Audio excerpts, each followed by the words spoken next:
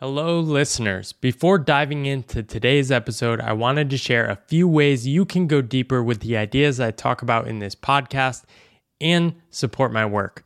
The first is my book, The Pathless Path, which many of you have probably already heard about, but if you haven't purchased it already, I really think you'll love it. The second is the Pathless Path community, which I just opened up as a one-time pay what feels right access fee. And in that group, you can meet hundreds of other people from around the world on unconventional paths like me. Finally, I'm working on a second book, tentatively called Good Work, which is going to explore my deeper relationship with work and how that led to a lot of the transformations in my life. You can follow along in my newsletter, Pathless, which you can also find a link to that in the show notes if you want to learn more about that. Without further ado, let's dive into the show. Welcome to the Pathless Path. I'm Paul Millard, and in this podcast, we examine the invisible scripts that run our lives and dare to imagine new stories for work and life. Today, I'm talking with Johnny Miller.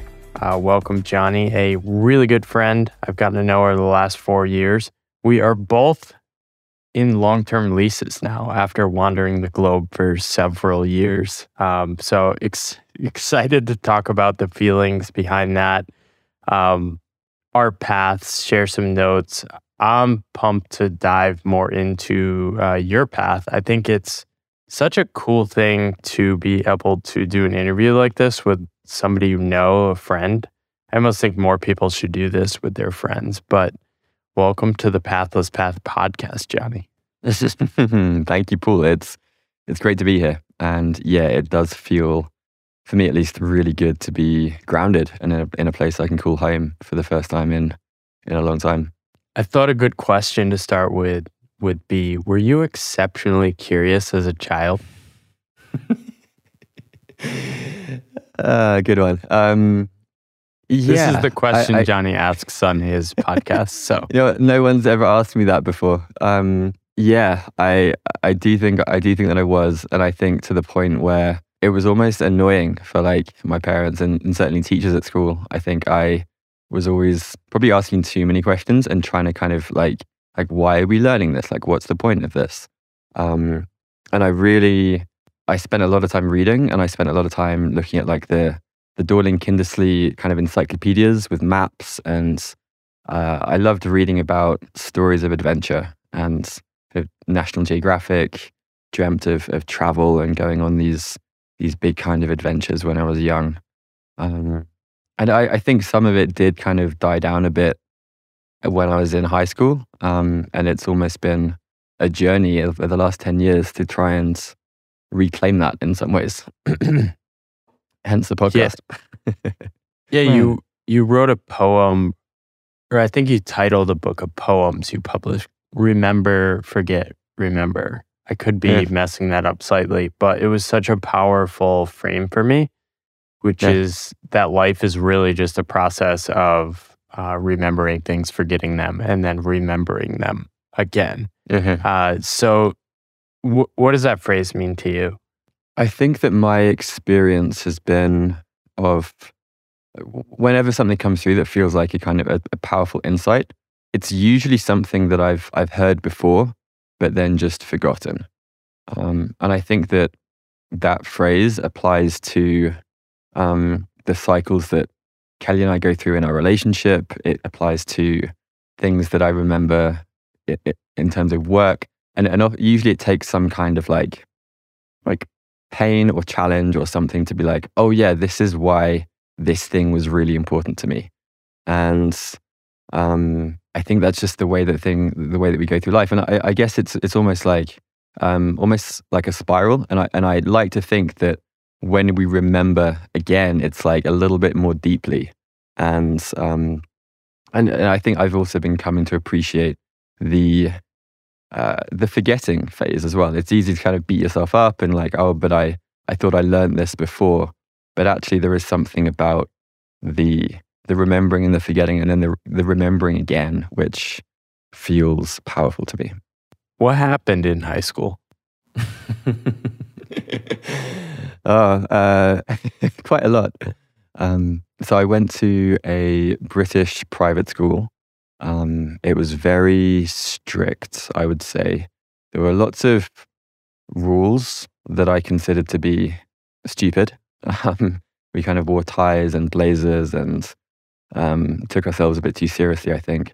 And it was a very strict and rigid environment that was, very geared and optimized for getting you into like a fancy university, Cambridge or Oxford in my case. And I think I struggled to like make friends, honestly, and to connect. And I got good grades, but I wasn't really happy.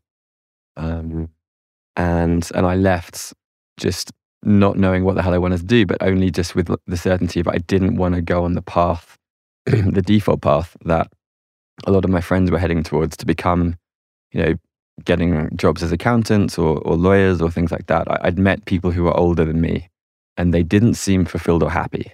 In fact, many of them just seemed a bit dead on the inside. And I was like, I don't want that. There has to be more to life. And I think I watched a lot of the Do lectures and kind of found stories of people, I guess, who were on the pathless path of sorts and had found a way to make it work.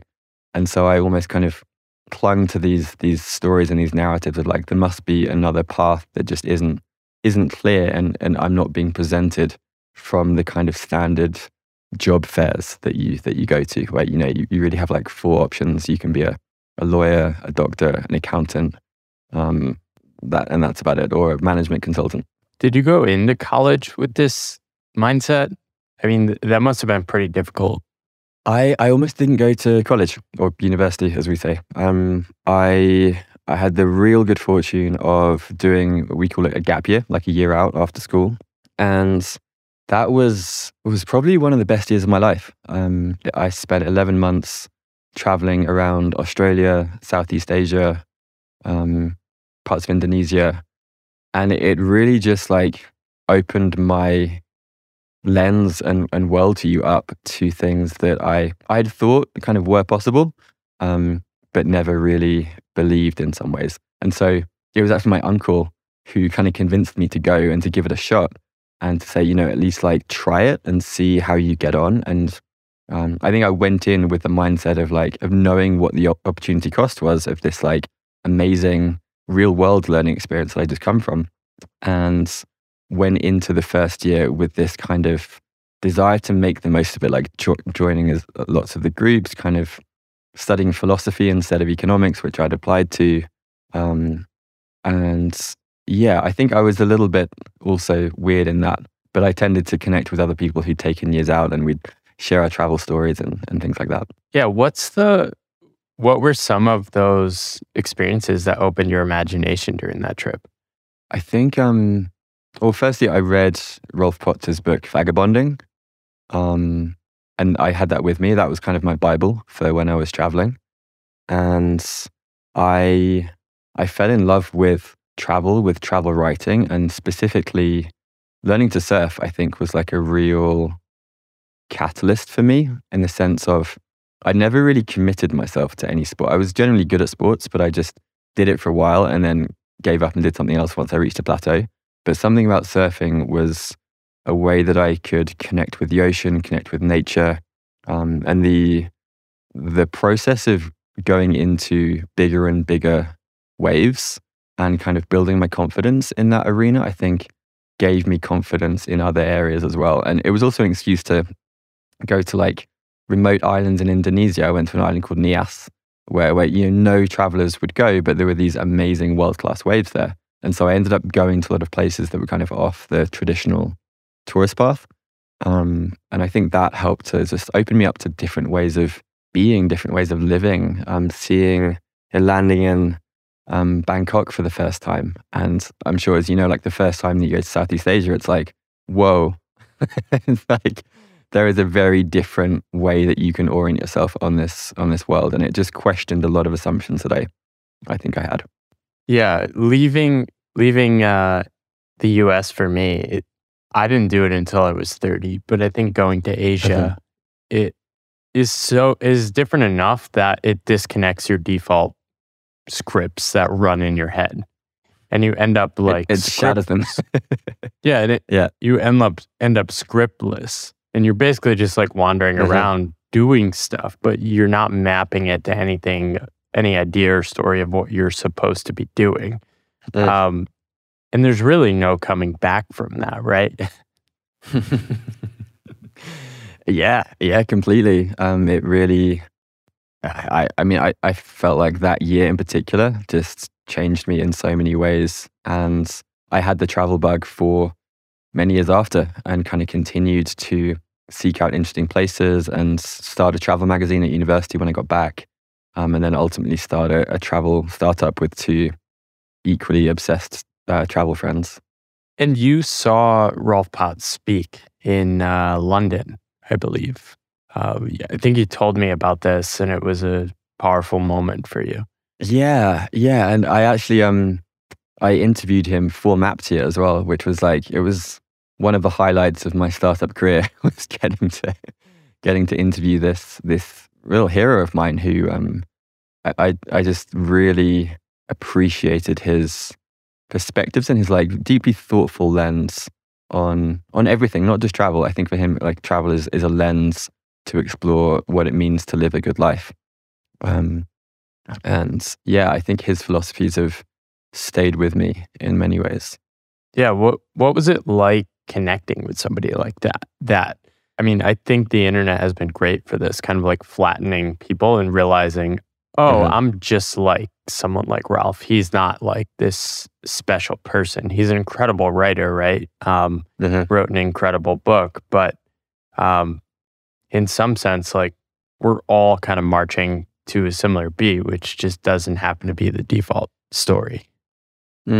Yeah, totally. I think in the case of Rolf, I did put him on the pedestal to some degree. But it was great to kind of, I guess, very validating that the questions that I asked in this interview, which was about his relationship with Paris, were really well received. And I think that in some ways, my reflections allowed him to phrase his experiences in a slightly new way. And that in itself was really powerful. And then later on connecting with a guy called Al Humphreys, who I'd also idolized as a kid. He's done all these amazing adventures, and going on like a micro adventure with him outside of London, and just realizing that like he really was like an average guy in many ways, and actually quite shy and introverted, which kind of surprised me. And we went on to become good friends afterwards. And I think that was a moment where I was like, wow, these people that I've read their books, I've, become so inspired by their writing, and they're just humans. And I think that was also really powerful for me. Yeah, it's been a learning experience for me too. I think we met about 4 years ago. I think June 2018 at World Domination Summit. And I remember meeting you and like hearing some of the cliff notes of things you've done. And I was like, oh wow, this person has way more than me figured out. He's like worked remotely, he's traveled. I was like just becoming a digital nomad, and I had no idea what I was doing. And I realized after like getting to know you as well, it's like, oh, there are certain people for which the default path doesn't quite work, and all they want is to find other people that share the questions they have about life. And once you meet those people, it's such a powerful connection, which is a long way of asking the day after you met me, why did you walk up and hand me the 3 Marriages from David Whyte? Great question. I think there's a couple of things here. One of them is that people had gifted me books in my 20s that I really appreciated. And there's something about receiving a book from a friend that A, makes you want to read it more, and B, kind of adds another layer of depth to it.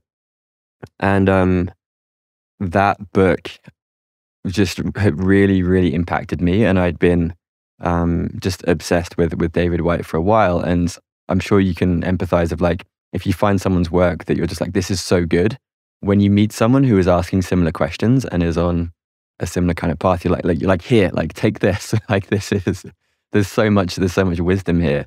Yeah, and it was, and the second piece is, I think, part of my like Pathless Path journey has been learning to trust my intuition a bit more, and just like acting on those impulses. And I think that was a good example of like a really clear like impulse of like, I don't know why, but I think you should just have this. Like, I'm just going to give you this.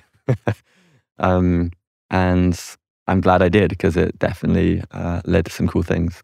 Yeah, David Whyte is so powerful. We could probably go a couple hours just on his writing, but he's the first person I read, and it's also the place I found the phrase "the pathless path," which has ties to Buddhism and Taoism and things like that. But he writes, when you first discover the phrase "the pathless path," you are not fully supposed to know what it means.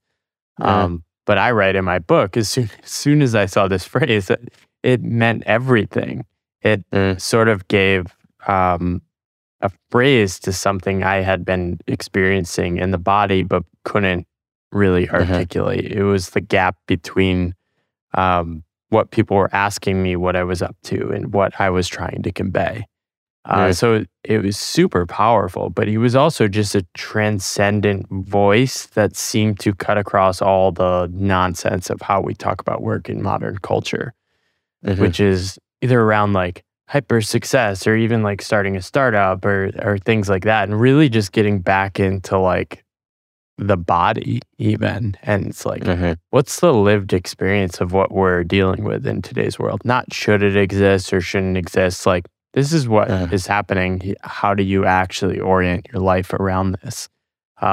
Super powerful. What are some of the biggest lessons you've taken from David? I know you've actually spent some time with him as well. Yeah.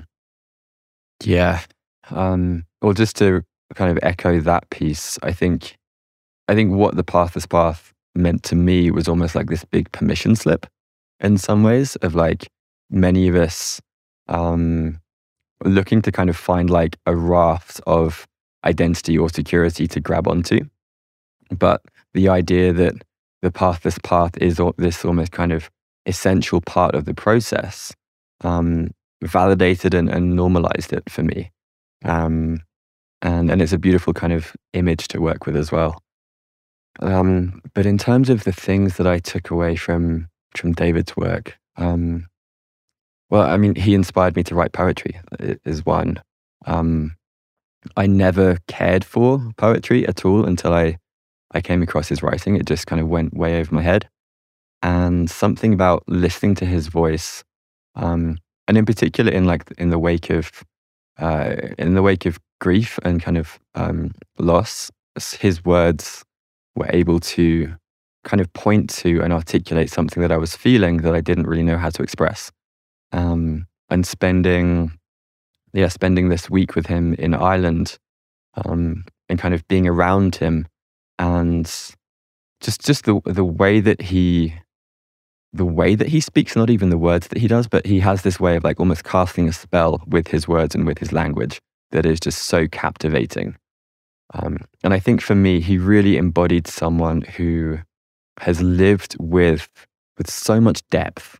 And he's like dedicated his life to try to point to these experiences which many of us have touched, and he's able to do so. And the combination of kind of his work as a naturalist guide, and the fact that he said that his writing appeals to both hemispheres, like the left hemisphere and the right hemisphere. I think that's something that I appreciate about it. It's both specific, and you can kind of grasp what he's saying, and it's also beautiful and poetic. And this idea, he speaks of like poetic attunement or the poetic imagination, and it is really a way of being in the world. It's like a way of noticing beauty and appreciating the depth of things. That's, I think he like opened the door for me for that, and then inspired the short poetry book that I wrote later that year as well. Yeah, and I think also his book Consolations, particularly the words around courage and friendship, really hit home for me in a big way. And it's just, I mean, that's a good example of something that I will remember, forget, and remember. And rereading those words in that book on a regular basis, it's like, oh yeah, like that's important. Yeah, his thing on friendship is so good. I'll definitely link to that. It's I've gotten such powerful insights from all his writing. Yeah. His audiobooks, like I just finished Crossing the Unknown Sea, and it seems that many people who are able to channel truth go through some sort of traumatic or painful experience. David had experiences where he almost died multiple times in the Galapagos. And he's able to pair that with like a very modern understanding of the world, right? I think this is what makes him so powerful is he can actually articulate what it's like to like work in the corporate world, for example. Whereas like sometimes like a lot of like woo writing, it's more of like an escape. It's like, okay, once you've escaped reality, you can experience this. But he's like, well, we do live in a world. Here's what I'm experiencing. Also, I almost died working as a naturalist. And here are some deeper, intuitive reflections on the world you might want to think about. How is that connected to some things you've experienced? I mean, I know you've gone through some pretty hard times as well. Yeah, well, just to speak to that piece briefly, I remember he was afraid to kind of go into the corporate world originally, and he was also afraid to kind of strike out as being a poet. Like he worked in the nonprofit world for a while, and it took a great deal of courage for him to like announce his identity as a poet to the world. And I think it was someone from Boeing who walked up to him at the end of a talk and said, like, we need to hire you. And he was like, why do you need to hire me? And he was like, and this guy from Boeing said, because we don't have the language sufficient to describe the territory that we're exploring. And that was what kind of convinced him to like, okay, like maybe I'll try speaking to companies and businesses. And I think that his like poetic lens is actually really needed in the corporate work environments that do have a tendency to be more sterile. But in terms of how his writing and work resonated with my experience, yeah, I think that when in the months and years after losing my ex-fiancée, Sophie, I'd never really experienced hardship or intensely painful emotions. And there's something about his writing. One of the themes is this idea of kind of surrender and this idea of like leaning into the challenges. And again, it was like a permission slip, and in some ways a roadmap of like, here's how to navigate this really challenging terrain that I didn't know. I was lost. Like I didn't really have people to talk to or to turn to, and he kind of provided a roadmap for this path of navigating grief. And many of his words and experiences were both comforting and also kind of inspired me to not only go deep into the feelings, but to write about it and to, write some poems that came from that place. Yeah, and we'll dive into that. Well, probably just good to dive into that now. So you lost your former partner, which, I mean, you gave an amazing talk about this. I will definitely link up to this as well on grief, which was a TED Talk recorded in Bali. I think people should definitely listen to this. It was amazing, really powerful for me. But you also talk about, I mean, that year after, you sort of went in a deep exploration of like how to heal. And I encouraged you to write about this recently. Sort of, you went to all these retreats, you did different coaching modalities, you did different medical treatments, psychedelics, psychotechnologies, the whole gamut. What sort of told you that was what you had to do? Uh, I think there's probably two things that were at play here. The first was fear, in that I'd met kind of in the same way of like seeing older people who were in jobs that I really didn't want. I'd seen people who were kind of in their 40s and 50s who had lost someone close to them, and they hadn't, for whatever reason, they hadn't been able to feel the grief, and it had left them as almost these like husks of humans, these almost like slightly not quite real, bitter people.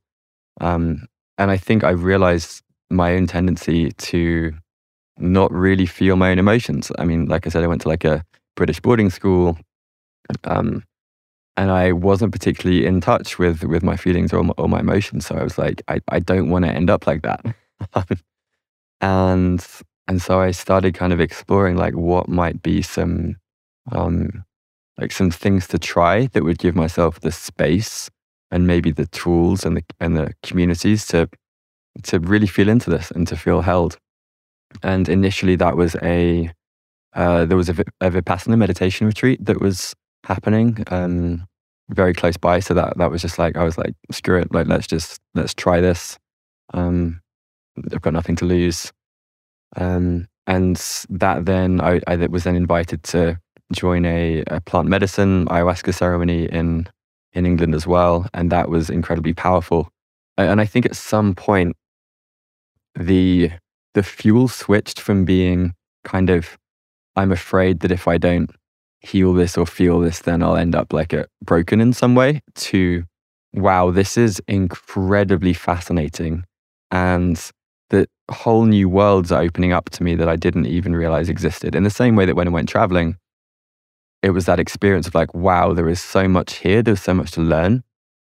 And I think I applied that same kind of adventurous curiosity to these different modalities, whether it was meditation, whether it was breath work, whether it was freediving, and some of the different retreats that I've been on. And so as the years kind of progressed, I just became more and more interested in these skills and these practices and these spaces, which were so meaningful to me. Like really, some of the most beautiful and meaningful experiences in my life have happened in these kinds of containers where it feels like there is permission for the full spectrum of me, the full spectrum of my humanity, of other people's humanity and emotions, to be there and to be present. And witnessing and hearing these stories from people, it's just really powerful and not something that I'd experienced before. And so then going back to like the old world, it felt like shallow somehow, and like wanting to bring that depth into my everyday life, you know. So I think that was certainly the driving force. And I think this is something that connects us. We both have sort of discovered different relationships with showing up in the world, different states of being, where we're sort of like frustrated. We're like, don't you see how exciting this is? Don't you see the possibilities? Yeah. And I think you've actually been a really great and inspiring role model for me for like really injecting like, what does a positive vision look like? I think when we first spent extended time together, I spent 6 weeks with you in Bali in early 2019. And you really were practicing and experiencing a lightness, a playfulness. It was like, oh, that's something different. That's exciting. Whereas I think I was still going through my transition of like being against my previous path. And really my whole journey has been learning to let that evaporate rather than figuring out something that is against that, which I think is a big failure mode in a lot of people who do take different paths, is they are permanently against their old path, their old self, rather than like, I don't know, you'll probably come up with better words than I'm using here, but like Oh, the one I think I picked up from you is just like softening into who you are and who you're meant to be. Mm.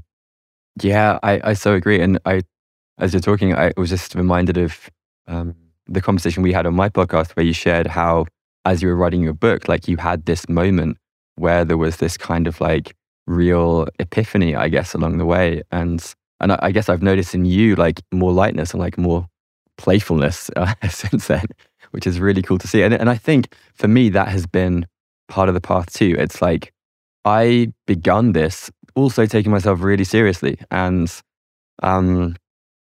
not really being in touch with that playful, creative, like mischievous part of me. And I think that in the last year or so, that is really coming alive more in a big way. And that I love that. And I love to see it in other people as well. Yeah, so I saw you recently celebrated your birthday, and there's a video of you and your now spouse Kelly dancing in the morning, and like I see this and I love it. I'm like, that is Johnny. I love it. It still scares me to like see that, and I think a lot of people are like this. When you see people doing silly things or fun things, or just like really leaning into our human weirdness, does it scare you sometimes seeing other people do those things? And does that drive you to do these things? Yeah, I think it brings up a bunch of things. I remember when I was in Nepal, about to go on a 10-day vision quest with my friend Jay, our mutual friend Jay. And there were these kids playing in the field, and they were playing with such like reckless abandon, such like lack of inhibition that it brought me to tears. And I remember I was like feeling the grief for my own like repressed playfulness, because I knew it was in me, but I just didn't feel capable of like playing to that same extent. And I think for me, being part of community and having friends for whom that's kind of the norm is a big part of it. Going, things like the dances that happen in Bali. I think a large part of what breathwork has given me is almost like an acceptance of all types of experiences. Like I've seen and also just been through some pretty crazy things that now, like the idea of dancing in a park, it's like yeah, like why not? that's like totally normal. And yeah, I think when I go back to, I imagine if I went back to London and was kind of in the environment with my old friends, there would still be that kind of inhibition would come back online. But it's almost like I'm gathering people around me that have even less inhibitions than I do. And it's like that's permission to then, see like, where's my edge? Like what feels a little bit uncomfortable, but what also feels fun, and just exploring that. And Boulder is actually a really great place for that, because I think there's a beautiful collection of super weird people. I actually feel pretty normal in some contexts. Yeah, or like straight-laced is maybe a better word. You seem sort of drawn to that edge. I approach a lot of this stuff with the mindset of like, okay, I'm gonna let Johnny experiment with this for 2 years and then get like the 80-20 of how to onboard onto this.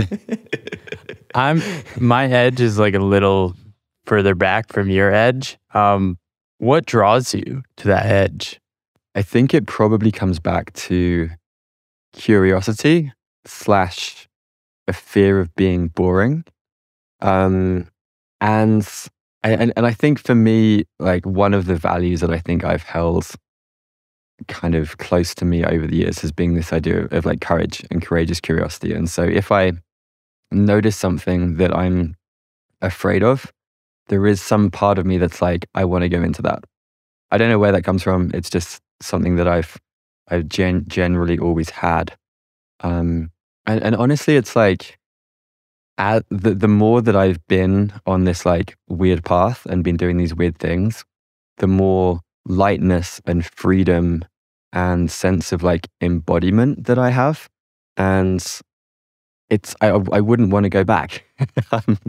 Like there's so much more less rigidity and more aliveness in like everything, like whether it's like the way Kelly and I like have breakfast in the mornings to like the friends that it really does impact everything. And so there is this like desire to kind of keep exploring those edges. And yeah, I mean, Austin is also, I think, like a sister place to Boulder in many regards. If like there's a lot of people exploring tantra and all of these different things that feel quite edgy to the average person. Yeah, breath work is a huge thing here now in Austin, and I think is increasingly powerful. I think the only time I've done breath work was with you, and I think I am like normie adjacent when it comes to like this kind of stuff, and I think I deeply trust you because I've seen you up close, and you put so much care into how you introduce this stuff to other people, which, I mean, the whole nature of exploring edges, the kind of people that are drawn to exploring the edges sort of, I think sometimes lack a groundedness, both to like the broader reality. And this is probably what like draws me to David Whyte too, because the sense of groundedness with the exploration of the edges. Like how do you think about these things? Because I do sense you have a sort of guiding philosophy and groundedness, which is like really good at like rejecting the 20% that is like, this is probably bullshit. But rooting it in, a grounded curiosity, I might call it. Yeah, great question. I think that's both because I coming from like the startup world and being quite heady for a lot of my life, I have that part of me that is always pretty skeptical of things which, haven't really been studied, or just people making kind of wild claims without backing it up in some kind of way.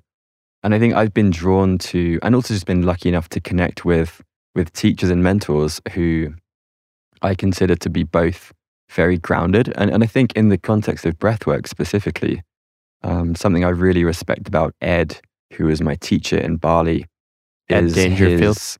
Ed Dangerfield is his like deep knowledge of the nervous system and understanding of polyvagal theory, and his kind of conscientiousness around creating safety and creating a safe container to go into some of these things. And he's actually quite outspoken against a lot of the ways in which breathwork, for example, is practiced, where there might be 200 people in a room with like 2 facilitators, and they pump music and they blast people through their, what's known as like the window of tolerance.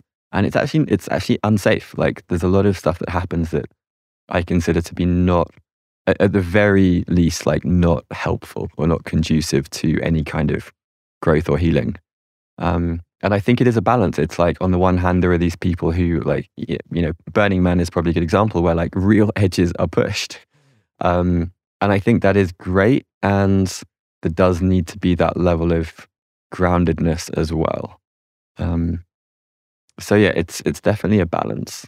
What originally got you into breathwork? Freediving. I was doing a freediving training in Bali, and the guy who was teaching me, he said he'd been trained in this breathwork thing, and he put on a playlist for 90 minutes, I think it was. And about halfway through, I had an experience that was as powerful and meaningful as anything I'd experienced on psychedelics. And I actually connected with Sophie in a really meaningful way, and I was kind of crying, and I came out of it and I was like, whoa, what just happened? Like, what was that? I was just breathing. I went into it with this very like naive kind of view, I guess. Like, oh, it's just the breath. And then meeting Ed when he first landed in Bali, we just happened to meet in the sauna, I think. And I was like, oh, this guy seems like he really knows what he's talking about. He seems really interesting. And so becoming friends with Ed and then spending more time with him, doing a journey with him, and realizing how much there was there and how much depth there was to the way that he essentially maps breathing patterns onto repressed emotions, or what he calls like incomplete reflexes. And through the course of a journey, as the breath moves to different places, different repressed emotions or experiences tend to surface.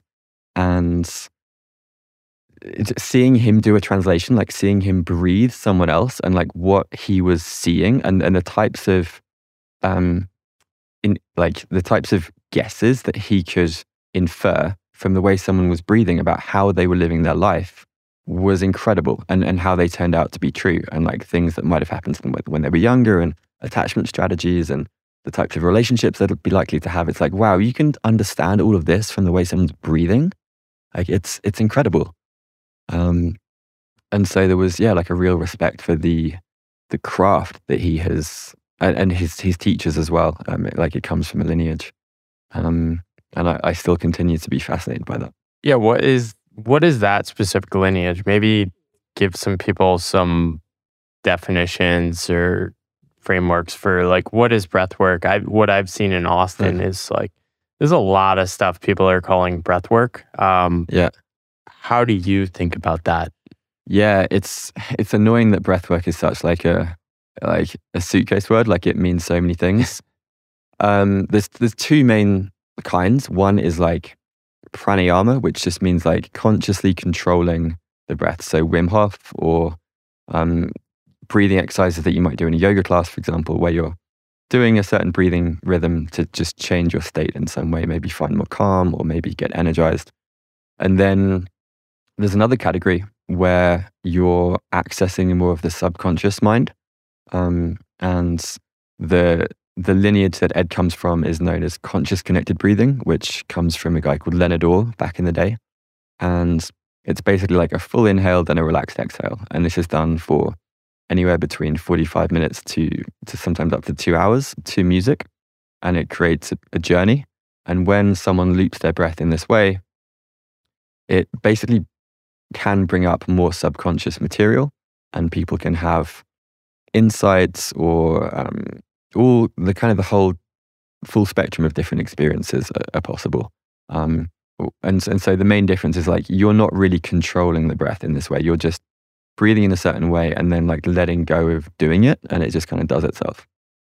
What do you think's happening there? Like what? I've had some powerful experiences. My wife, Angie, has had even more powerful experiences. I think she has a very vivid image.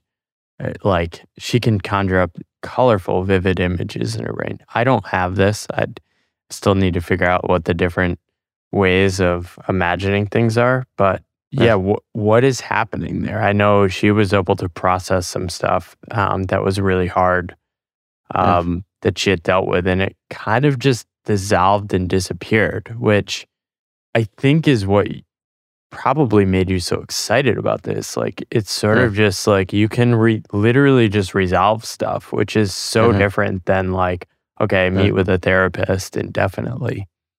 Yeah. So I think there is a huge difference between talking about something versus going into the body and completing the experience that didn't get to be completed at some time in our past.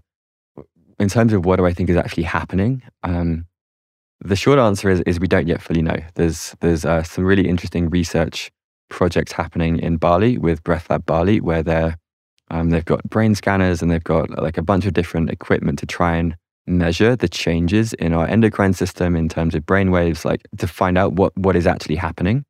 The loose hypothesis is that by breathing in this way, it creates pretty profound shifts in blood chemistry, which then creates an altered state of consciousness, which is kind of like a trance. And in this state, these buffered memories are able, assuming there's kind of sufficient safety, these buffered memories then kind of rise to the surface. And to give an example, I did a journey with someone who had had a near-death drowning experience, and his body made all the same movements and did the same things as if he was actually drowning. And you know, I've witnessed women who've been victims of sexual assault, and you know, the full spectrum of experiences where something happened to them when they were younger, but it wasn't safe to react in the way that the body wanted to react. And so that was essentially stored for later. And in these journeys, it's a space in which these experiences can kind of come. And another example is sometimes people are able to breathe down into their pelvis and down into their lower belly, which creates this like felt sense of safety, which maybe they haven't had for their entire lives. And so they've been in this state of hypervigilance, tracking everything all the time and feeling afraid. And just by breathing into that space, there's this sense of like rootedness and groundedness, which obviously, really impacts the way someone shows up in their life. And this connects pretty deeply to, one of the most powerful books I've read is The Body Keeps the Score by Bessel van der Kolk, I think. And yeah, it was the first time I realized it's like, oh, you can't really figure out these things like intellectually, right? There are certain experiences that are stored in the body, and there are all these different techniques for sort of like unscrambling that and let you like finish out the moment you're like stuck on and orienting your whole life toward. What effect did that book have on you?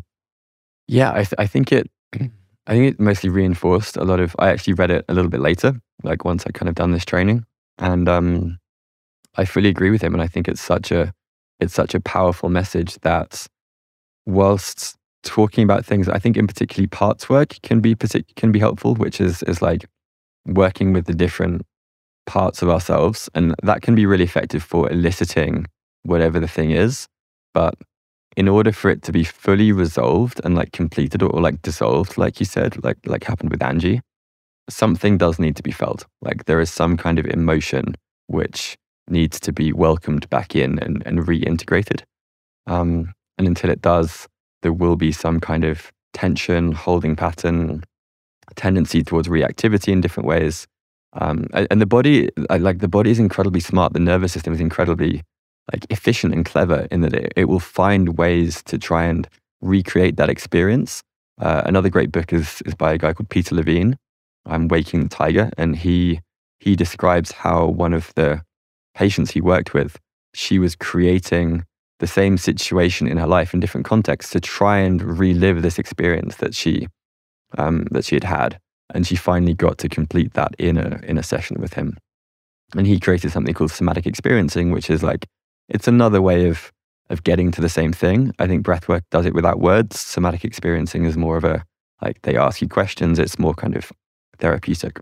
My personal experience doing breathwork was actually not dealing with like some traumatic or painful experience a lot. I was just like laughing and super happy the entire time. And I think it was a real big opening and shift for me in letting me lean into that more playful side we were talking about earlier. Am I like an extreme weirdo, or is like this common as well?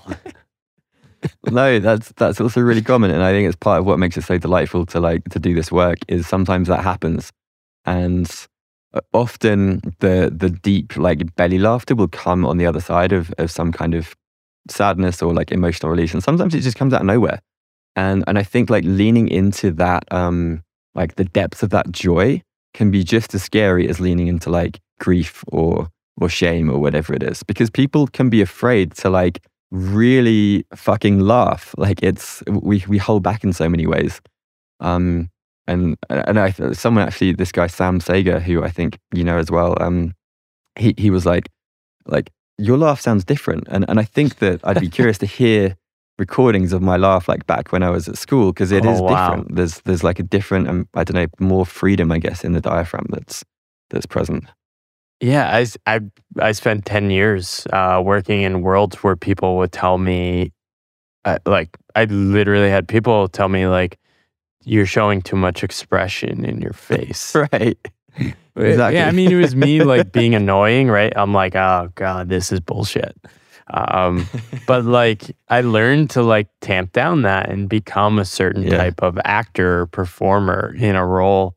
And I lost some of that playfulness, and like I'm getting better, but there's still a lot of space to lean back more into that joy and playfulness. It's so hard as an adult Like we've learned so many ways that like you should be, like you're taught over and over again as a kid. No, you can't do this. Don't do that. You're embarrassing us. Like, and like all these little things you pick up over the years, and some of them help you make more money and be successful. And then like you get to a point when you're like, oh yeah, I want to be more playful. I have no idea how to get back to that. Yeah, I mean, I think that's part of the challenge is we're like socially rewarded for some of these like maladaptive strategies or these, ways of repressed being where we might earn more money in the short term, but then we get to a point where we have even more money, but we're still not happy. And then there's like this unlearning process. I'm curious, like, what are some of the things that have helped you access that more? One thing for me is I just love learning. So trying to tap back into the things I loved learning as a kid, things like playing basketball, they enable me to go back to those like joyous childhood periods. I started learning how to yo-yo again last year. And that was something I liked doing as a kid. And like when I'm doing it, it's like it's fun. I would like write, while I was writing my book, I would write, take a break, yo-yo. It's just like super fun. Sometimes trying to like just post, like I posted like some dance videos on like TikTok just for fun, right? Just like posting it because it was uncomfortable. And it was like, okay, if I can like put this out there, it's like, who cares? Learning how to DJ earlier this year.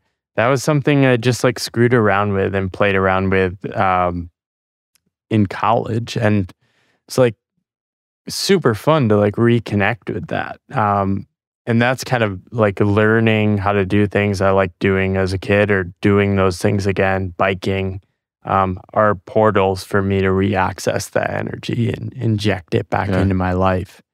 But yeah, it's been a journey, and so much was unlearning the scripts from what I did to be a successful person. And it's so hard because so many of those things help me today, right? But it's in your body needing to learn. You don't need all of those things. It's like, okay, I know how to like structure ideas and synthesize information, but I don't need all the other stuff that went with that too. And by letting go of some of that other stuff, I'm not going to lose the skills. I'm not going to lose the ability to help people and do things. So yeah, it's constant learning. What I love about that is the things that you've been learning, they don't really have like a directly practical application. Like I think it'd be quite easy for someone to like learn SEO or whatever it is that like is clearly going to benefit their business. But there's something almost rebellious about dedicating time, like, like creative, productive time to something which doesn't have like a measurable outcome. And that feels like rebellious, at least to the scripts that we grew up with. Yeah, and that was a big unlock for me because on the work side, I do love playing with computers, and like learning something like SEO is like weirdly fun for me, or like learning how to like use a mic and do audio editing and like do a podcast, put out there, and surprisingly fun for me, which is like why I like this path. But it was still loosely connected to work, and getting those things outside that are sort of like, okay, I'm going to like take DJ lessons in the middle of the day, and like I'm not going to try to land a paid DJ gig. Like maybe there'd be a fun challenge just to raise the stakes, but like that's not the goal. So yeah, it's been cool. Would you have any other challenges for me? Challenges. I just like lean more into the weird side of Austin. I think there's a lot of cool stuff there. Maybe trying something like contact improv. That's something that Kelly and I are thinking about doing, which is, I'll get back to you on that. Awesome. So somebody was asking us to talk about just the feelings of being on a pathless path, and I think this is what has connected us, because there are so many feelings being on a path like ours, which is basically like a perma lostness, right? You're sort of always a bit lost. And I think this is why it makes it so important to have friends. But so I think an interesting way to talk about this would be talk to me about leaving the startup. So quick background, you co-founded a company called Maptio, which was basically kind of this media brand, beautiful storytelling around travel. You co-founded it with a couple other people. You guys lived in a bunch of different cities and countries all around the world. Did a startup incubator. But ultimately, you kind of found yourself at the end of that, kind of seeking something beyond that. So maybe talk to us about that, and then we'll dive into kind of your solo journey as well.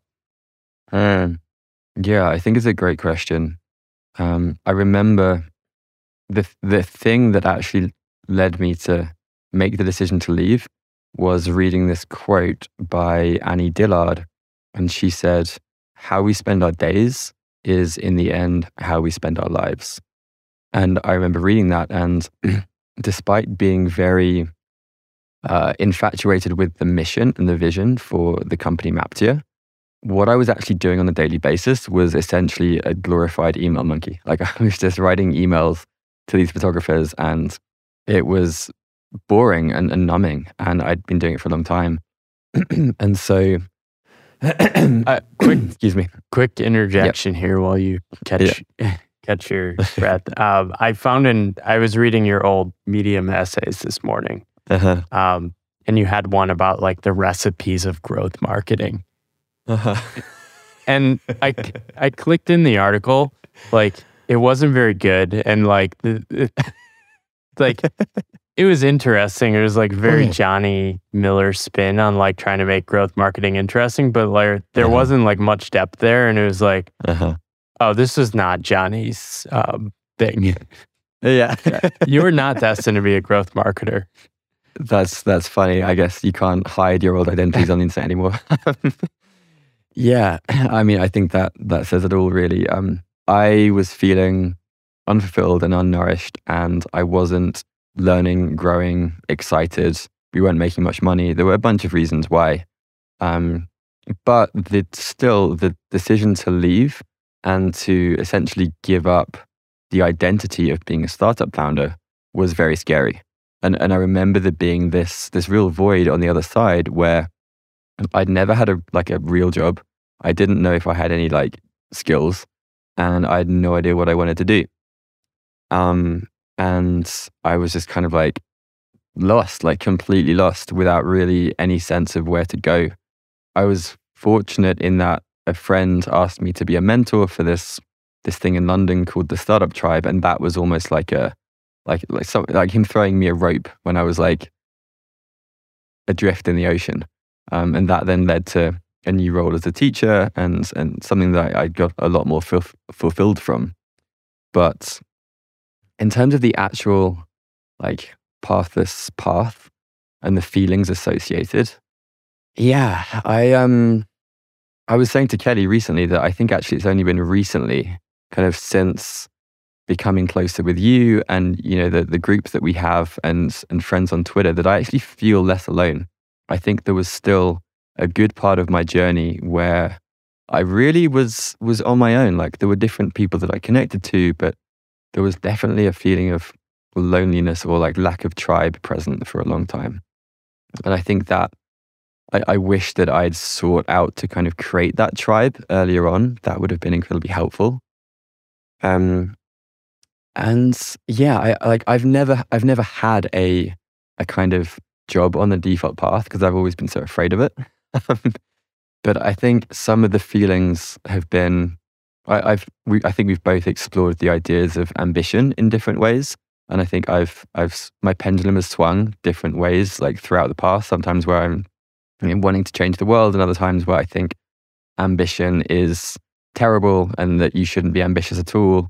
And for me, it has been a crucible in some ways of trying to find out what is it that I care about, and maybe to come back to the Annie Dillard quote of how do I actually want my days to be. I think that's kind of what a lot of it comes down to. It's like, what does a good life and what does a good day and a good week look like for me? And how can I structure or like create the conditions so that that is then possible?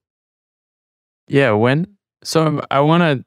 I'm going to dive into this. I want to backtrack a little.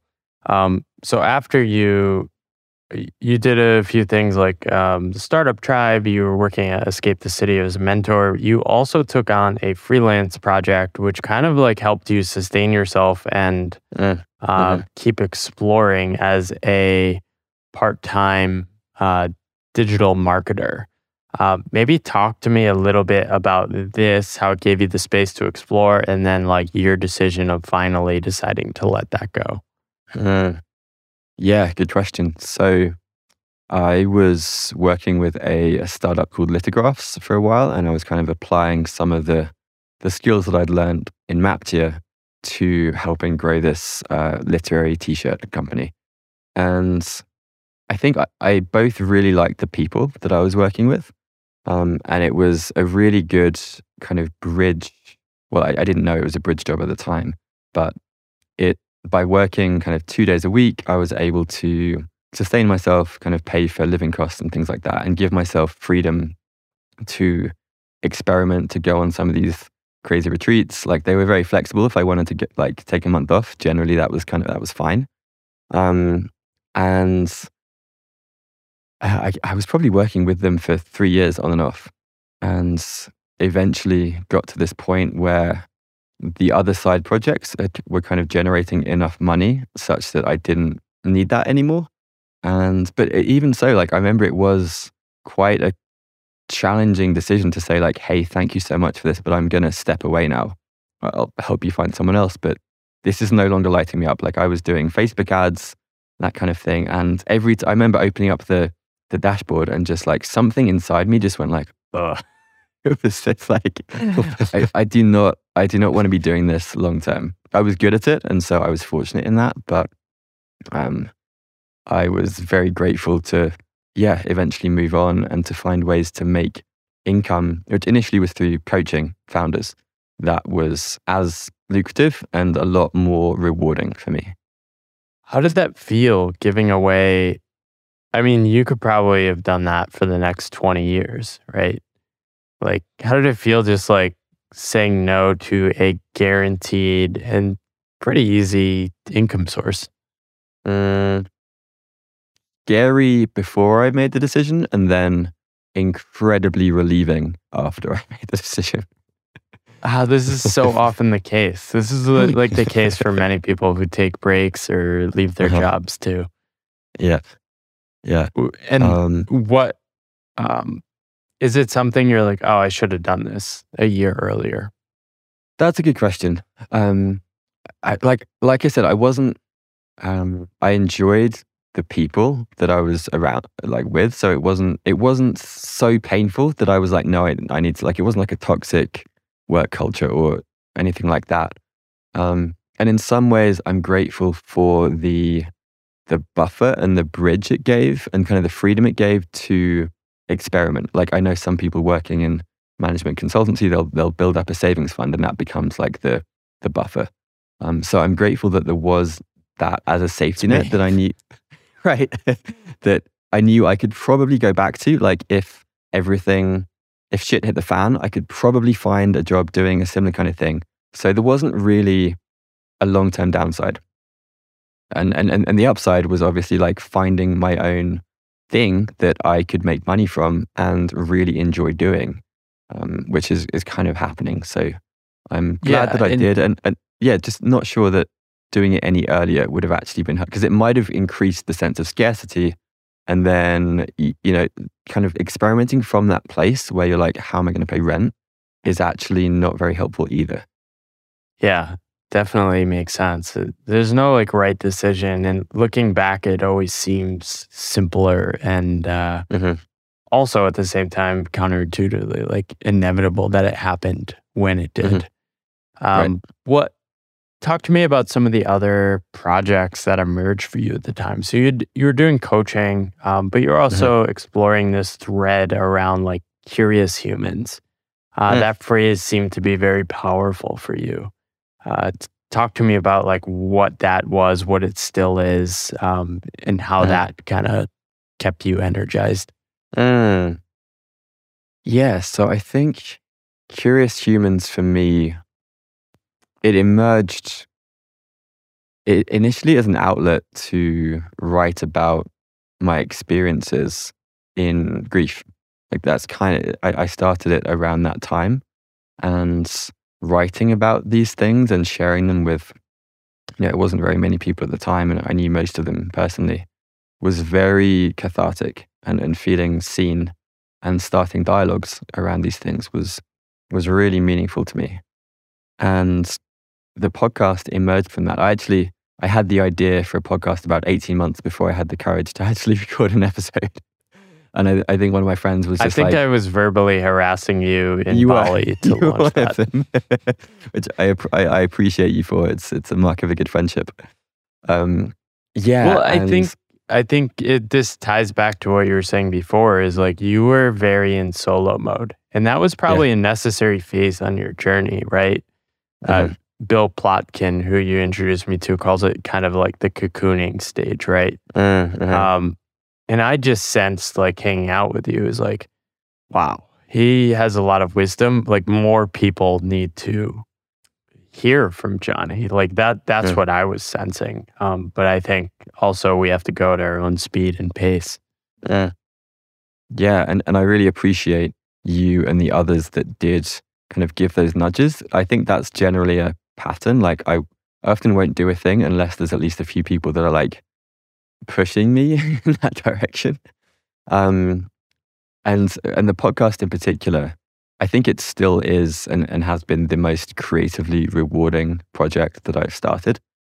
And there's something for me, I mean, even right now, like having conversations like this with either good friends or with people that I really look up to, like Bill Plotkin, like David White, like these people that I consider to be mentors, and having some kind of wisdom which I wasn't introduced to when I was younger. So in many ways, I think it's my attempt to like answer the question, like, what does it mean to live a good life and to be a mature, like well-rounded human? And I've been finding these different perspectives either through books or through maybe other podcasts. And the fact that like I can read something and then email the author and be like, hey, do you want to come on my podcast? And get like a free 2-hour conversation. It's insane. Like you can have conversations with theoretically almost anyone in the world. And because I also love learning, and because I really love having these conversations and the craft of asking good questions, it's been so fun, and it has led to a lot of serendipitous opportunities and projects and things that I couldn't have predicted. But I still, even if no one listened to any of the episodes, it would have been a huge win for me. And I imagine you feel the same as well. Yeah, I think a big thing for me generally has been really orienting around that. What are the things I want to do for the sake of themselves? Which can also be a trap, I think, because you can kind of just reject offering these things to a wider audience, or even trying to make money sometimes, which I think I took really slow. It's interesting, like looking back, like what you were kind of like always testing ideas. You were telling me, okay, you had this like how to human idea, right? And you had this idea of like doing like 100 different people, 100 different ways of like living.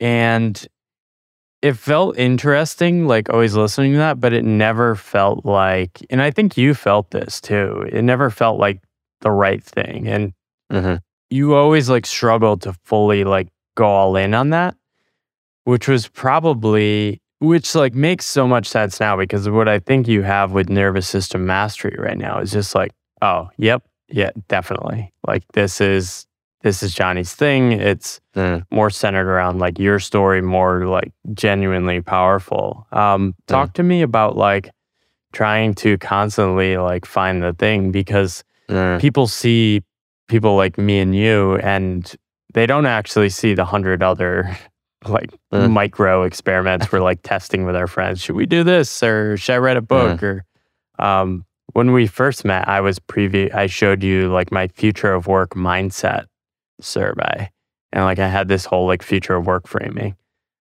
Definitely wasn't my thing, but like it was a necessary step to get to the things.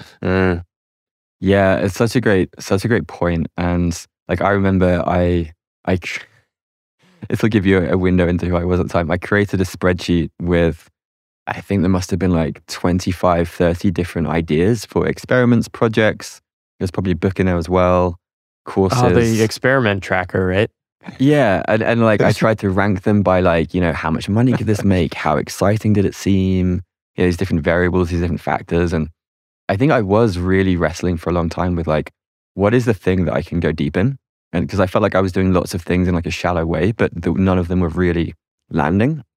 And yeah, it's such a like a fine line between committing to something to kind of get to a certain point where you know if it's the thing or not, versus like trusting your intuition and just like waiting and just being patient for the right thing to come along, or the right invitation to come, or the right piece of feedback, or connecting ideas in a new way. And it's probably really frustrating for listeners who might be in that position right now, and like I don't know which direction to turn to. But there is something like when it clicks, you kind of know that it clicks. And it almost like in my experience with, say, nervous system mastery, is that it's almost taking on a life of its own and generating its own momentum in a way where I'm less doing it and more just like moving the direction a little bit. But I really empathize for people who are in that kind of experimental phase. And I think the thing that helped me the most was viewing everything as an experiment and not kind of fully committing to anything necessarily, and giving myself time, giving myself spaciousness, reflecting, talking to friends. If something fails, like find out like, what did I enjoy about that? What didn't work? And just like learning about yourself and what you enjoy doing and what seems to resonate.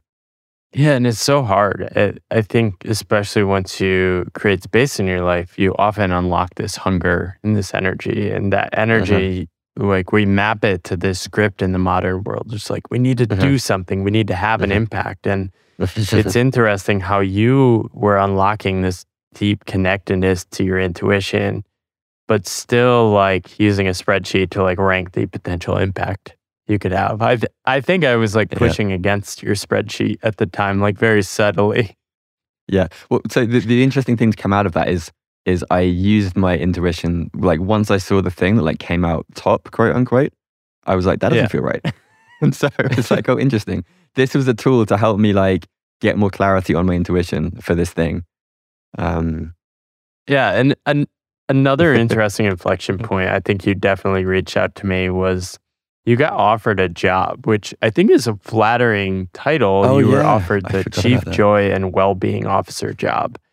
And I love how you've made this decision. This is a powerful frame I've adopted. You wrote, imagine feeling into a space of abundance. You have all the time, resources, and credibility that you need. Forget all scarcity. Where do you see yourself and what would you be working on? You sort of asked yourself this question and you decided you wouldn't be in this job. Talk to me about that inflection point. Yeah. So that's actually a good, that's interesting because it was my friend Danielle. Like I came to her being like, I don't know what to do. Like I'm stuck. And she guided me through that question and like, not only like intellectually, but she was like, got me to feel it in my body. Like, how does this feel? When I did that, it was really clear. And I think that in most of these inflection points, it was because I went to someone that I trusted and I was like, help me figure this out. And the more that I felt comfortable doing that and less embarrassment, less shame, less awkwardness, it's really helped with the decision making. And I think things like that, like I don't necessarily do that now, but I think the decisions that I make, they do tend to be much more just like, how does this feel in my body? And I can usually get a pretty good sense of that. Is it like tight and contract and like, am I doing this because I think I should do it? Or is it like open, expansive, like this feels fun, this feels playful, this feels exciting? And that has become just, everything from like, what am I going to eat for dinner tonight to the bigger questions of like, do I take this job? And in hindsight, I'm really glad I didn't take that job. But it was, like you say, it was like a flattering thing to receive. Yeah, you described this much better in the essay. You described it as a visceral, felt sense of realization in my chest and stomach as a goosebump-inducing wave of knowingness. I love that. That was great. Yeah, you have such a playful use of words, which I love. But the interesting thing, so I was reading this again, and coming back to not knowing what the thing is, you write, I'm no closer to launching either the Curious Leaders Academy, How to Human book, or Deep Work Bootcamp. Right? So we sort of know, we can know what the direction we're supposed to be going, or know which way we're not supposed to go, but like still landing on like what we're supposed to be doing is so hard, right? It looks so obvious looking back, but like moving forward, like what does that feel like? I know for me, there's this sense of like possibility, and that keeps expanding, but that also means there's like 100 options of where to go. Yeah, it's a great question.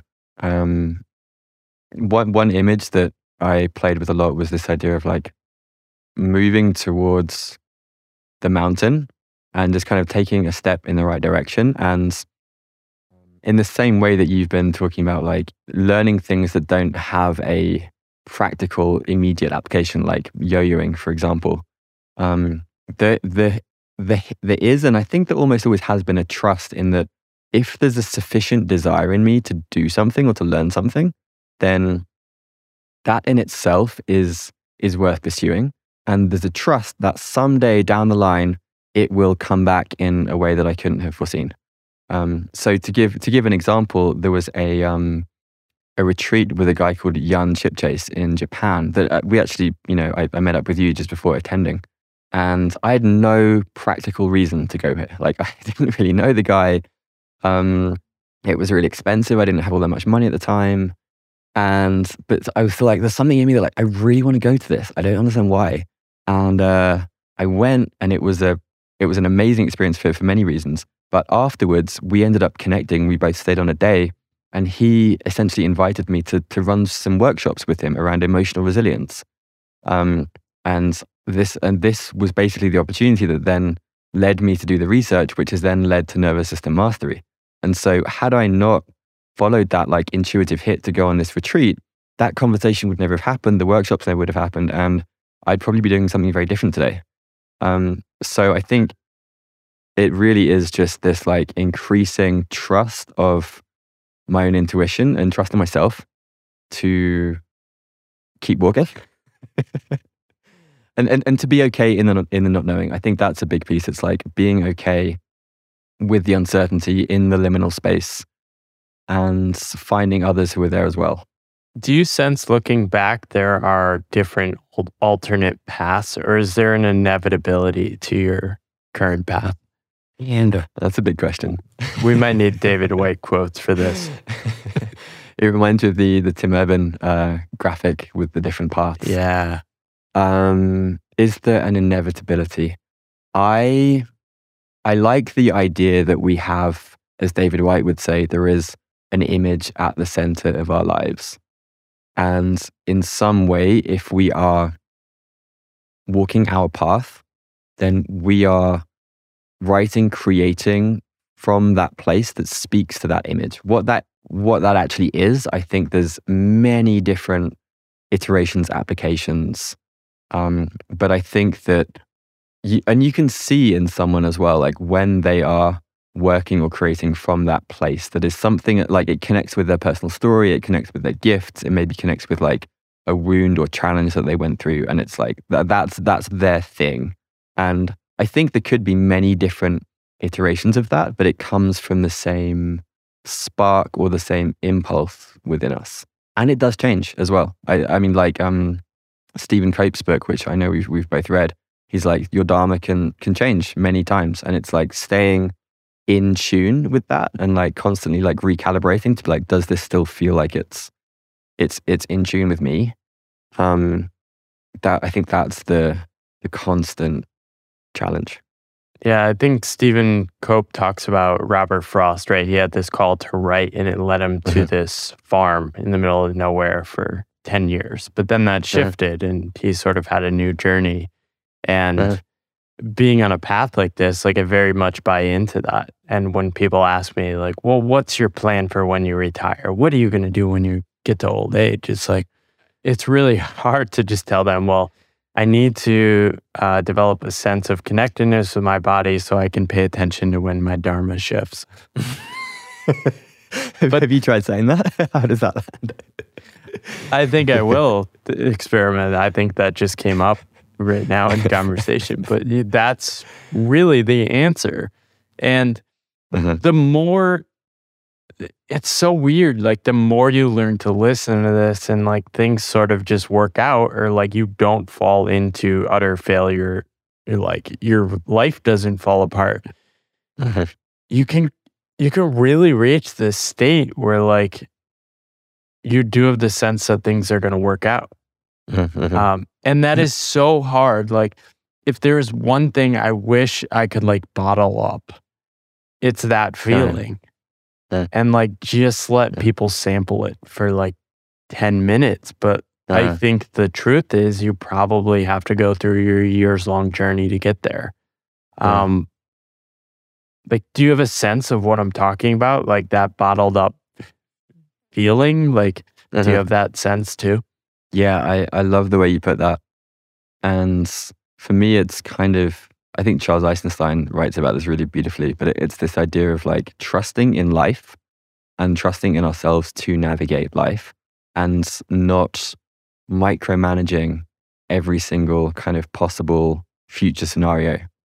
And I think that trust comes from, it comes from a series of experiences when you have trusted and when things have, worked out in some cases better than you could have imagined. I remember when Kelly, like my now wife and I first met, she was in America and there was this sense of, and she was with another partner at the time. And I made a decision at the time of I just trust that like if this connection is meant to unfold, then it will. And I don't need to force it or figure out some plan of how it's going to happen. There was just this like trust, I guess. And the more that I can lean into that and like sip from that bottle, and notice when I'm in the forgetting, right? Like the times where, let's say, like the course launch is coming up soon, and I notice myself in this like semi-frantic mode of like, must do this, must do this, must do this, and like trying to manage everything. And I was like, oh, that's not helping. Like I'm just like forcing and pushing as opposed to trusting in myself and trusting that like things will flow and things will unfold. And I still like, I catch myself in so many different ways, but it does come back to that like that ease. It's like, like it's going to be okay. See, that's perfect for your course too. If anything doesn't go well, you can just be like, well, this is a good opportunity to practice emotional resilience. Exactly. Yeah. Right. Yeah. And don't be a hypocrite. So yeah, like wait for the opportunities to emerge. But you did, once she left her partner, book a flight to a snowy place in the middle of a pandemic. Like how does that happen? Well, I was visiting a friend, and we had made an agreement via email that if we were within 250 miles of each other, that we would meet up like as friends. And so I was in Colorado, she was in Lake Tahoe. I sent her an email. She later said that Colorado was actually like 500 miles away. She like chose to ignore that bit. So after staying with friends here in Colorado, I flew to Lake Tahoe to just meet as friends and just like be together. And that's when the connection really unfolded. And then I might as well just tell the whole story. I then went back to Bali. We kind of were like semi together, and then I flew to Mexico for a workshop on emotional resilience, which was then cancelled the day that I landed because of COVID. And so I called her up and said, hey, like, I think the borders might be about to close. Can I just come and stay for like a week or two while this quarantine thing blows over? and she was like, sure, okay. And so I did. And then COVID happened. And then, yeah, we haven't really left each other's side since then. And so that's just another example of like, had I not been in Mexico, like I might have been in Bali for the whole pandemic, and we probably wouldn't have, everything would have been very different. Yeah, it seems like retreats and workshops have shaped a lot of your path over the last. Yeah. So I think that points to something else, which I think we're both very good at in certain ways, which is like investing in serendipity. And I think like placing lots of like small bets that feel aligned, and you don't know which one's going to pay off. But if you like kind of do this enough and you put balls in the serendipity jar, eventually things will start coming back to you. And that might be, being generous, like helping out a friend. It might be going to a retreat, like investing in serendipity when you're in this lost phase of the pathless path. It will eventually come back to you. Yeah, and that is so hard for people to understand. Like, leaving a job, we sense that the problem to be solved is finding paid work or finding another job. And that is a practical reality at a certain point. But also you need to invest in actually building a life, because you may discover that your life was not much more than just your job, which I think was the case for me. And a lot of what I was doing, living in different countries, meeting up with people like you mentioned offhand the first time we met, I might go to Bali. I'm like, keep me posted, I'll come. You probably didn't expect like I'll come meant I will literally like definitely come. But yeah, investing in those experiences, I didn't know what to expect. You brought a friend, you inspired a friend, Jay, to come with you, and like we've all bonded. Now we're all in these cross country marriages, so we have that shared bond. And yeah, it's so crazy because like so many of the things I'm doing now were like seeds planted in things that I couldn't have predicted or planned, right? And that's the whole point of like this pathless path idea, but like just learning to trust that like there is wisdom to be found in things that can't be quantified, measured, or planned is like so powerful. And I sense there's this huge arbitrage opportunity, which I was kind of writing about this previous week, which is that like this exists and like nobody's paying attention. So like take advantage of these opportunities, because you can still like make a living, get a part-time job, get remote work, and make your life better at the same time. It's pretty wild. Yeah, I mean, especially say if you're earning dollars and living somewhere like Bali, especially the way the dollar is right now, you can make that go a long way. But I think the other thing I wanted to mention related to that is that the work or the job that you think you want right after leaving a job is probably different to what you might pursue after 6 months, a year of exploring yourself. Like something that I notice in startup founders that I've coached is some of them they'll kind of explore themselves to the extent where they realize that the impulse to do this startup was to like prove something to their dad, or it was coming from this place of like fear or pain. And actually they realized that they didn't want to do the startup. And so they find a way to exit or to sell it and then pursue something else. And I think that the more that we unlearn these scripts, the more the types of things that we're drawn to changes. And so making that commitment too early, before you've done any kind of deep introspection or whatever that looks like for you, is probably going to be a mistake, because you'll just end up recreating the same conditions that you had in the job, whatever it was, but in a different guise. It's like Kelly talks about like building a different cage for yourself. Yeah. So I think giving yourself that spaciousness is super important. Yeah, I call these hustle traps, which are like scripts that sort of disguise themselves as freedom scripts, but are actually just extensions of the default path world. Like Right. leaving tech to start a startup is like just an extension of default path world. And it's really hard to unpair from that. But over and over again, like so many people I've interviewed on this podcast, and Laura Lecomte recently, she talked about like leaving Google to do a startup. And then once she decided to not pursue that, freelance a little bit, opened up a little space, she started writing, and that led to like her curiosity and like everything that opened up after that. And it's just over and over again. It's sort of predictable at this point. It's kind of crazy. Like what sort of wisdom do you try to convey to others when they reach out to you? Like what do you tell startup founders in this scenario when they're like, I need to do another startup, or like, I need to find my next thing? Like, how do you deal with that? I've very much stopped giving any kind of advice because advice is usually just like my projection in disguise, and it's even if it is right for someone, like you said earlier, people need to experience things and feel things for themselves.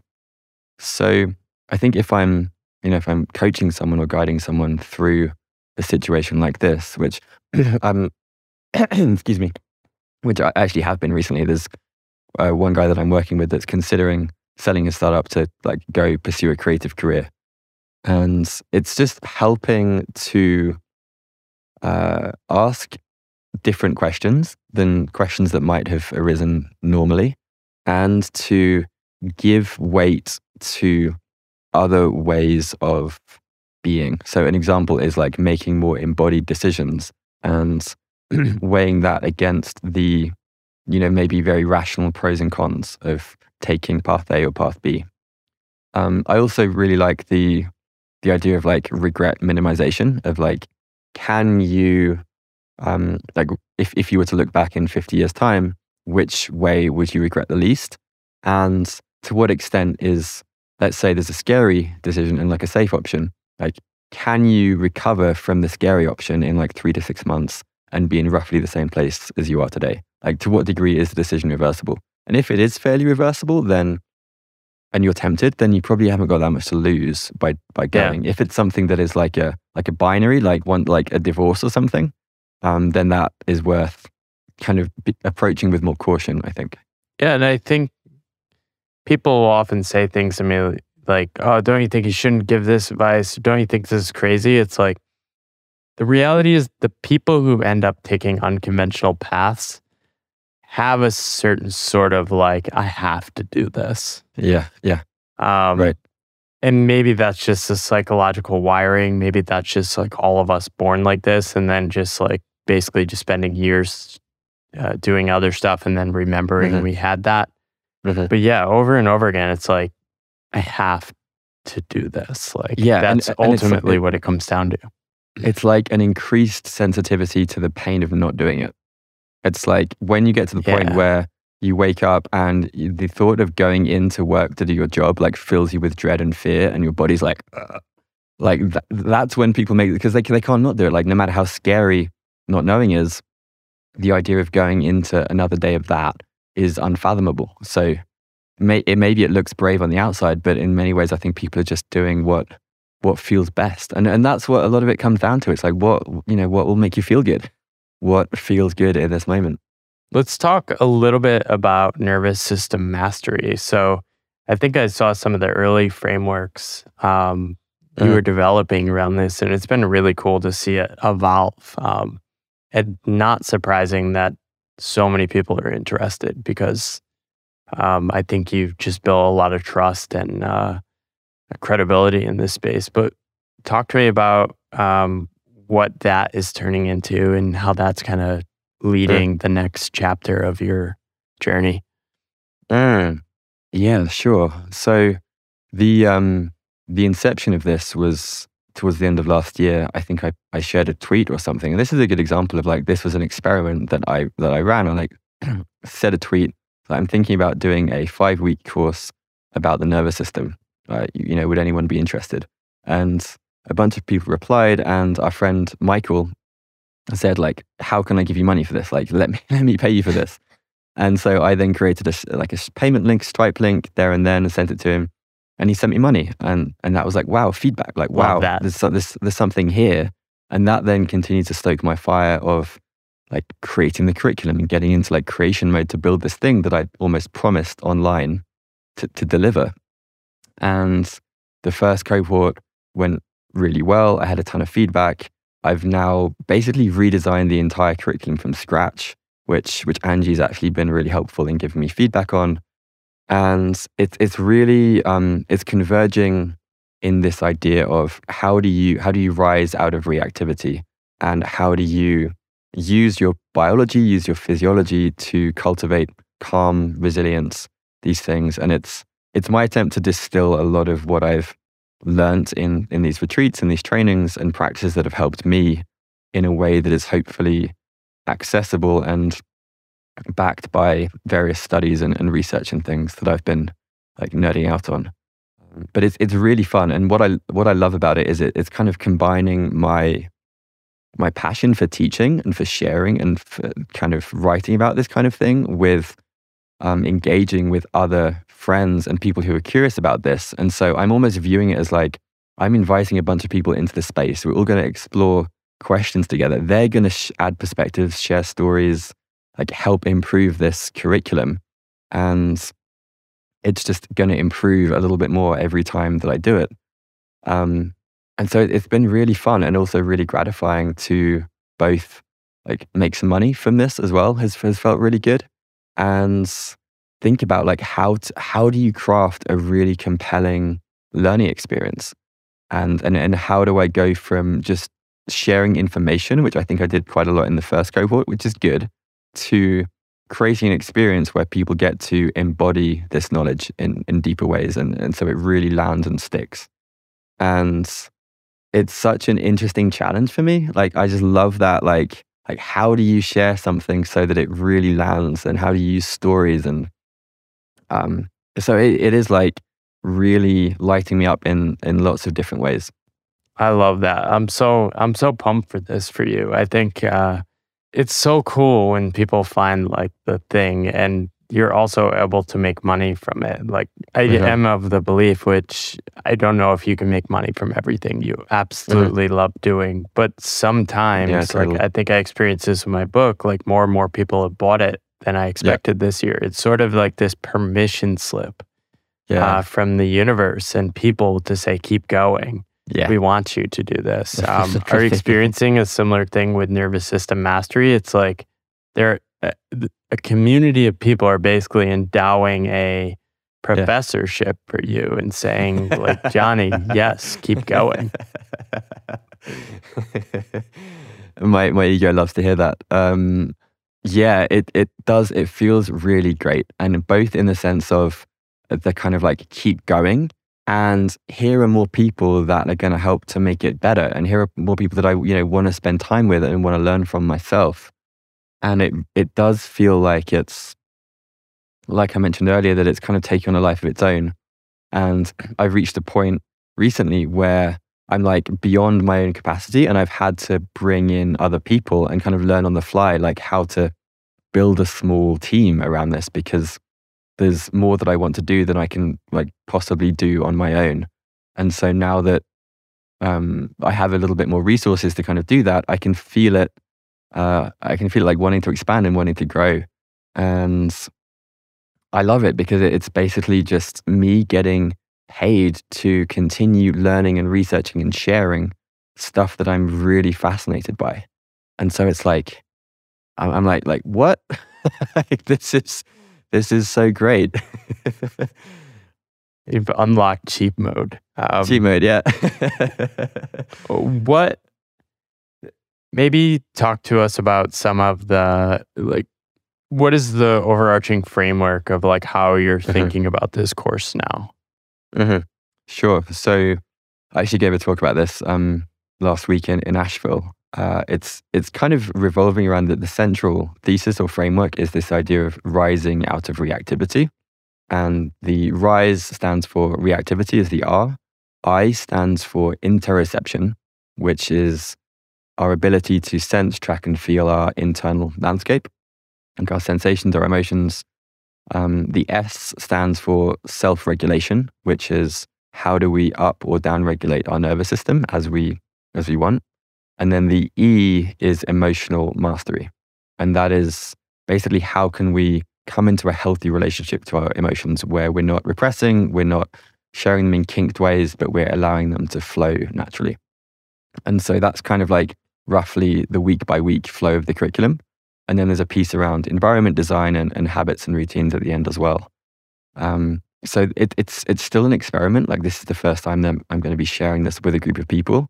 I imagine I will learn a lot and there'll be feedback in terms of the delivery. But I think the core around how do you increase the space between the stimulus and the response, and how do you notice in your body the times when you're kind of going into reactivity, or when anger might be there, or when shame might be there, and not making decisions from that place, but like hitting pause and doing something to regulate yourself, to come back down to what's known as like ventral vagal safety, which is like our sense of groundedness, our sense of connection, and then making decisions once we're feeling more like ourselves and less reactive.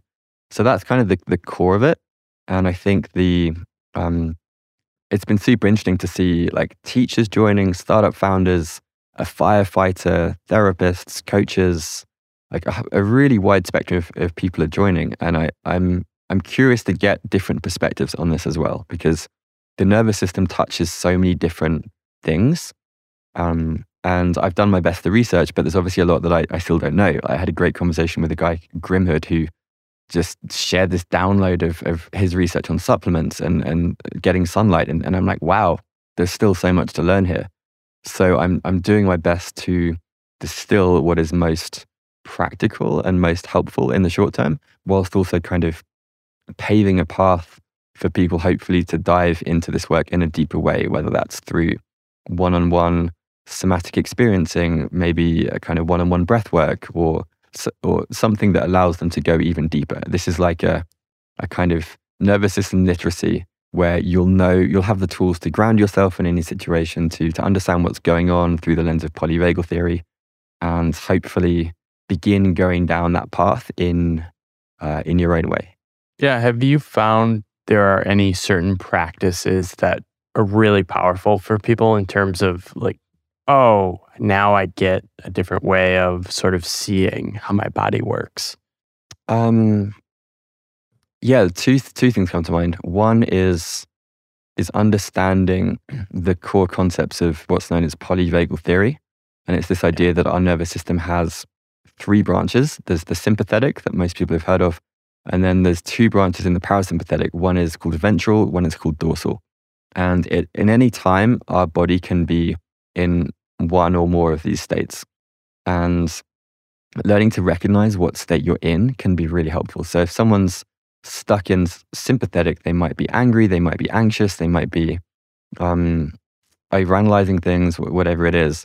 And then there are certain tools, say using the breath, that can help you to kind of downshift into a place of safety. And then on the dorsal side, that's like when we're in collapse or depression or shutdown or shame. And like, firstly, recognizing how that feels in the body, being like, oh, like my body is in dorsal right now. And then having like a toolkit to then come back into ventral from there. That's one thing. And then the second, I think, is like one aha moment for a lot of people is realizing how connected the way that we breathe is to our state. And so the breath is almost like a remote control for the nervous system.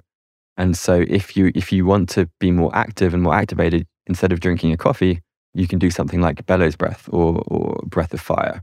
And it will stimulate you and you'll feel more alert and more active. And then the reverse is true if you do something like alternate nostril breathing or 4-7-8 breathing.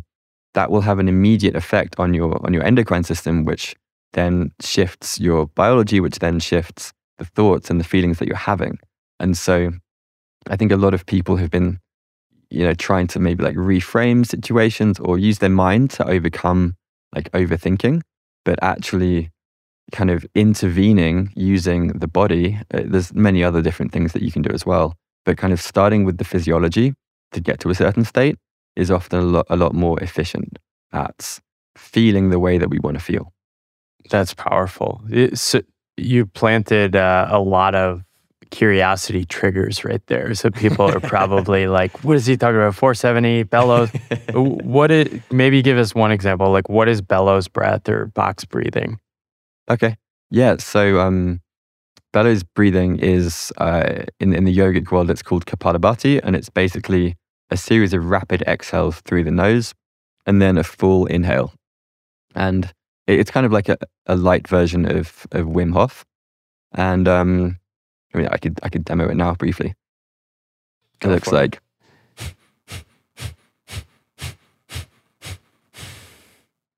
and then breathe in, hold at the top, and then you let go. And normally doing like 30 exhales and then doing that for two rounds or 3 rounds is very activating, and you'll feel this like aliveness and this energy in your body. And that's an example. Yeah, this is so powerful. I sense this is part of this broader shift of like, we went through like this analytical dark age of human experience, and we're sort of saying, oh, these human bodies are actually pretty powerful, and you're on a journey of discovering all these portals and experiencing some of these things. I think like box breathing has been super powerful for me of calming down my body when I'm like anxious or stressed about something. It's like, oh, let me just reprogram that real quick, and I can get back to like a more level-headed way to then start making decisions and things like that. Yeah, totally. And I love that. And I think related to that is a deeper sense of confidence to go into things that feel scary, because you know that you have the tools to calm down and regulate afterwards.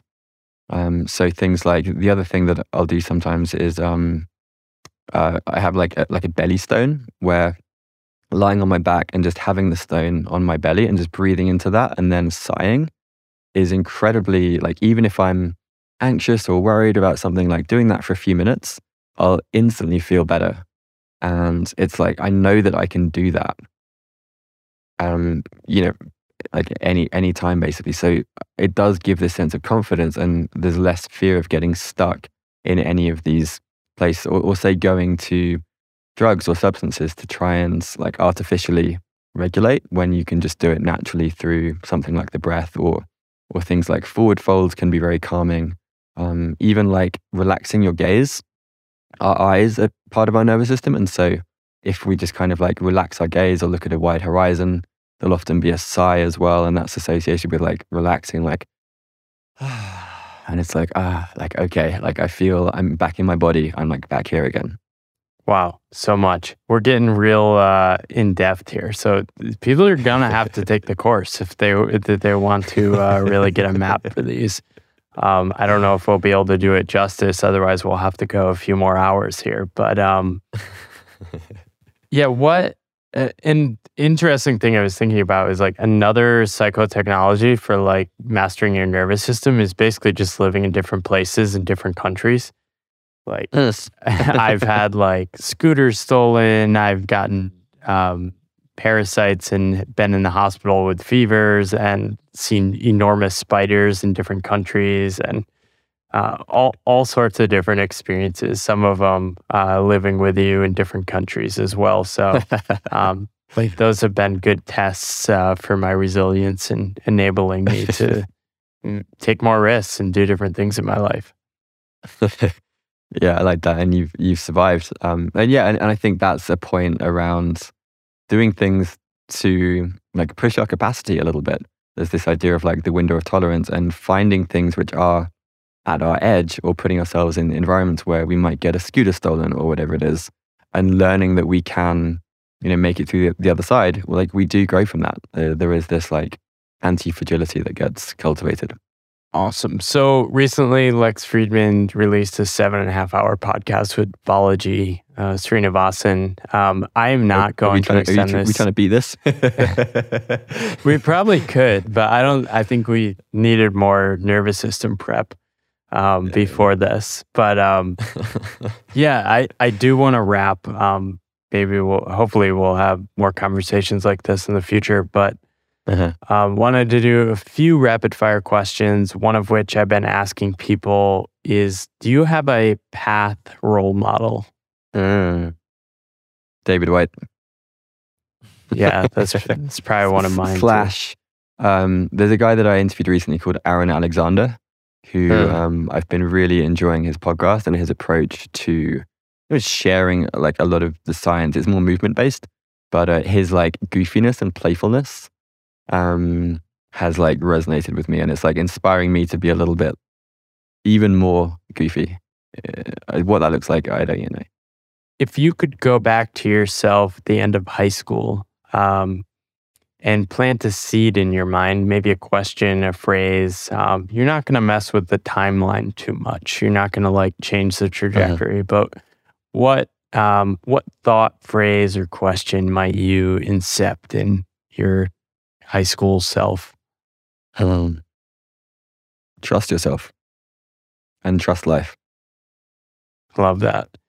This might be a longer answer, something I wanted to ask, but what does commitment mean for you right now?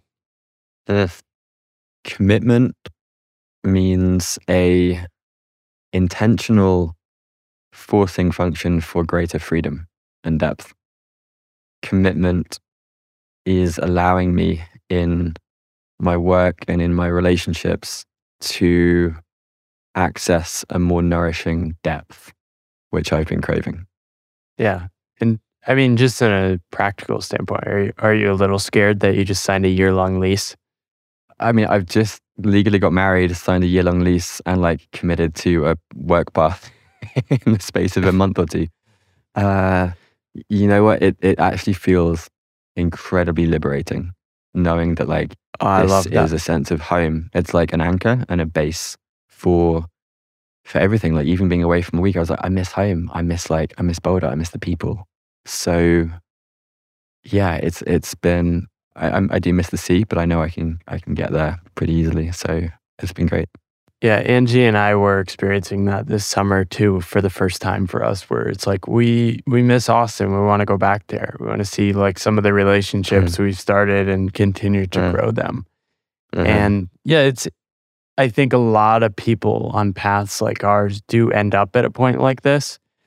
I imagine also there will be additional adventures in our future. That part of you sort of never dies. But it's great to shift in between seasons, I think, and shift between these different modes. And I think this is one of the greatest possibilities and opportunities of a path like this to have the range of options and to flow between them. Any final thoughts you want to share with us, Johnny? Well, just on that, I think this relates to kind of the idea of a path path. Like having an anchor, I think, can create an increased sense of safety, which allows for greater confidence in the way that we experiment. And so finding out what that is for you and cultivating that sense of home in yourself first and foremost as well, which I think ties into the trust piece.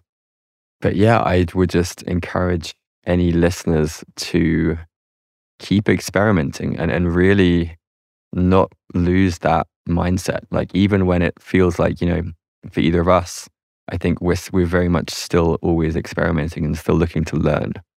And I think like if I thought of myself as an expert right now, I think that would not bode well for the future of this course. I think I still very much see myself as a voracious learner, and staying true to that mindset, I think is very helpful in all areas of life.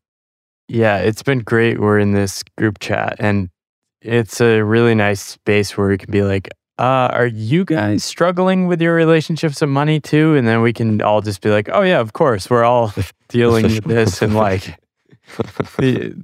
are you guys struggling with figuring out how to make decisions? Oh yeah, of course. But yeah, it's been such a pleasure. Like I couldn't possibly capture how meaningful your friendship has been to me on this path. It's meant so much, and I think like I'm not here today finding some of the things I love and feeling so good about my path without meeting you along the way. And yeah, man, I just really appreciate you. And it's been great traveling this path with you. Thank you. That means a lot. And it is entirely mutual. Like I've really enjoyed, I feel like you're an amazing sparring partner in so many ways. And it's been beautiful to see us both like landing in at least a similar country. And I'm excited for the new depths that I think will come now that we're both moving into new chapters. So I appreciate you too as a friend and a brother. Awesome. Keep going, Johnny. Rooting for you. Nervous System Mastery, nsmastery.com. I will link up to that. Anywhere else you want to point people? Just on Twitter, say hi. Johnny Miller and the I's with a 1. Join the conversations. Awesome. Thank you so much. All right. Thank you. Thank you for listening to The Pathless Path. I love having these conversations, and if you want to support me, you can rate, review, or subscribe on your favorite podcast app. You can also follow me on YouTube, where I post all the video interviews of this podcast as well. Finally, you can always support me by buying my book, The Pathless Path. It's a book I'm really proud of and has most of my best thinking and probably my best writing in it. And you can get it for less than $20. So grab that. It's in the show notes. And thank you for listening.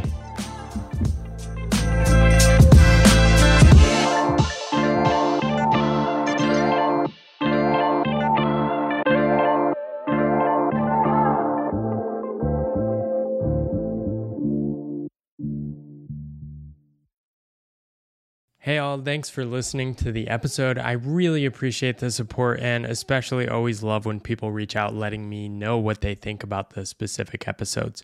If you want to go deeper into Pathless Path world, you can of course check out my book. It's sold.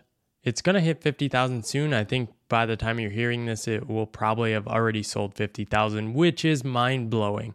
But I continue all the support of people that buy and share the book.